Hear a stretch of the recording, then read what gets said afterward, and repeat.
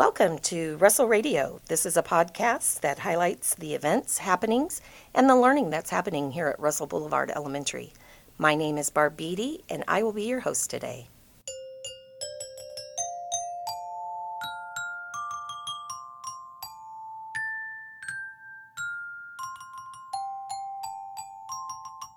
Hello, and my name is Donnie Silver. I am guest hosting today for Barb Beatty on Russell Radio. And we have today two students from Miss Helmuth's class. We have Jimmy and Liam, and we're going to listen to them share their research that they've done in their class with Miss Helmuth. And we'll start first with Jimmy. Jimmy, what was your topic that you researched? I researched samurai. Samurai. And so what did you do to research the samurai? I chose to research samurai because they are really cool. Their armor is the coolest weapon. They have cool weapons, the coolest weapons on Earth. Well, at least in my opinion. Yeah, so you like the weapons, and so that's why you wanted to research it. What kind of weapons did you learn about? Samurai have lots of awesome weapons. My favorite two are the katana and the dagger, and the katana and the tanto. Katana is a curved sword with a long handle. Tanto is a small dagger. Okay. And so, did they have different uses, or why would they have two different daggers? Like the katanto and which was the dagger, why did they have the different types? Because they would be for different uses. Another one is it's like they have a dagger but it's curved, so they can boomerang throw it. Oh, so one was for throwing and one was more for using in the hand. Oh. Were there other things that you learned about the samurai that you thought were interesting? That they collect taxes. Really? I didn't know that. So, who did they collect the taxes for? Like the emperor. Okay. They collect taxes for the emperor. Yeah. What were some other things that they did? They cut their hair in a style that I think is weird. Like they cut it all in the front and then just a ponytail in the back. Okay. Was there a reason for that, or was it just to identify them as a samurai? Yeah. Just to identify them as a samurai? Okay, so only the samurais were allowed to cut their hair that way? Yeah. And then, what other types of things did you learn about the samurai? That they also praise to their emperor. And what does that mean? Like they pledge their loyalty to him. Mm-hmm. So, what ways did they pledge their loyalty? Were there things that they did to show their loyalty to the emperor? I think it was the way they fought and how they fought. Okay. Did they have any other skills that they learned? Well, not that I remember right now, but... Okay. Were there any other things that you'd like to share with us that you learned about the samurai? No. Okay, well, thank you very much, Jimmy. And those are really good information about the samurai. We have also today Liam. And Liam, did you do some research on a similar topic? Yeah, mine was samurai too. Oh. So why did you do your research on samurai? I chose to research samurai because I have a lot of Japanese in me, and I was just really thinking about it. Really? So where does the Japanese come from in your family? Shimonoseki, Japan. Oh, wow. Okay. And so, what did you learn? What is the thing that you learned that you like the most about the samurai? Something.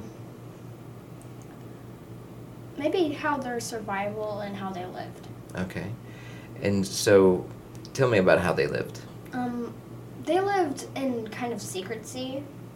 They lived in secret because they usually didn't want people to find out about them, and they wanted to keep their people safe. Okay. So, all the people of Japan safe? Yes. Yeah. And so then, they wanted to be secret and keep them safe. Why did they want to have them be kept secret? Because they didn't want to be ambushed by, ninjas and stuff. Okay. And if they lived in secret, did they have special places that they went? Or to hide out or do anything like that? Yeah, they had temples and then secret rooms. Secret rooms in those Yeah, temples? there's Okay. like those stone button Uh-huh. things. It's kind of cool. Oh, really? So secret entrances or buttons that they would push to get into the Yeah. special places of the temple? What were some other things that you learned about the samurai? I learned that samurai's favorite weapon were the katana, throwing knives, and yumi, which is a longbow. They always had these weapons applied. Oh, really? So they carried those three things, mainly the yumio. What was that about? I thought you said that was the longbow? Yeah. So when do they use that one most often? Usually when they're in like kind of a wall, and Mhm. then they would arch. And what's cool about it is they don't need a quill to reach back. They practically have the quill on the bow, the stick that curves. Uh-huh. That's where at the bottom of it, that's where all of the arrows are. Fantastic. That is really interesting. So they didn't have to carry anything on their back No. when they were using the Yeah. bow. That's pretty awesome. So are there any other things that you'd like to share with us about the samurai that we haven't asked you about? Samurai was all about survival, and they always had to stay on alert because usually when they're hunting for bunny rabbits or stuff like that, they would always have to stay on alert because ninjas are sometimes hunting too. Okay. They're just coincidentally. So were ninjas the samurai's enemy, or who were the ninjas? Why did they have to watch out for the ninjas? Because they started from China. Ninjas started from China, and then they kind of wanted to look for new land to take over.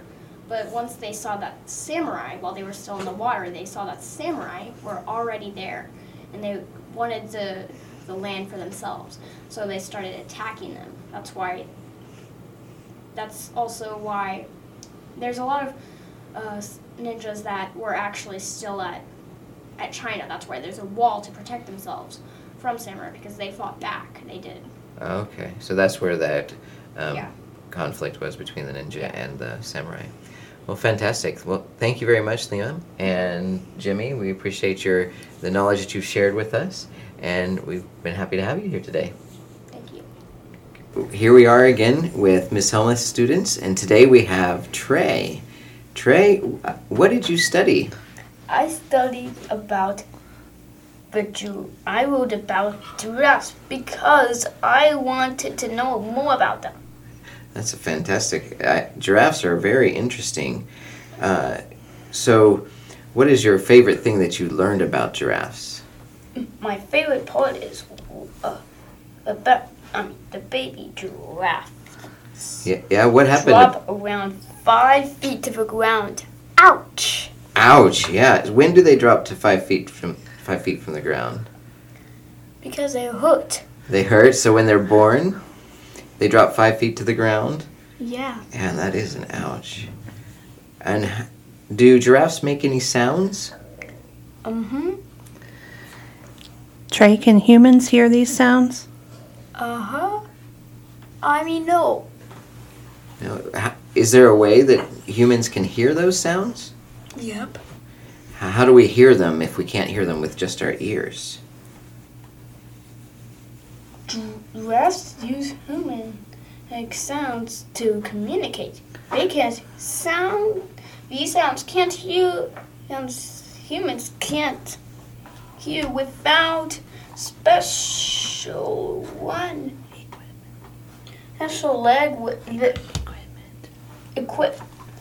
equipment. That's great. So we have to have special equipment to be able to hear their sounds. I know, right? That is fascinating. Or what do the giraffes eat? Giraffes eat what kind of tree, Trey? Acacia. Wow, acacia trees, huh? Are acacia trees tall? Acacia. Acacia? Yeah. Yeah. And how do they get to those leaves?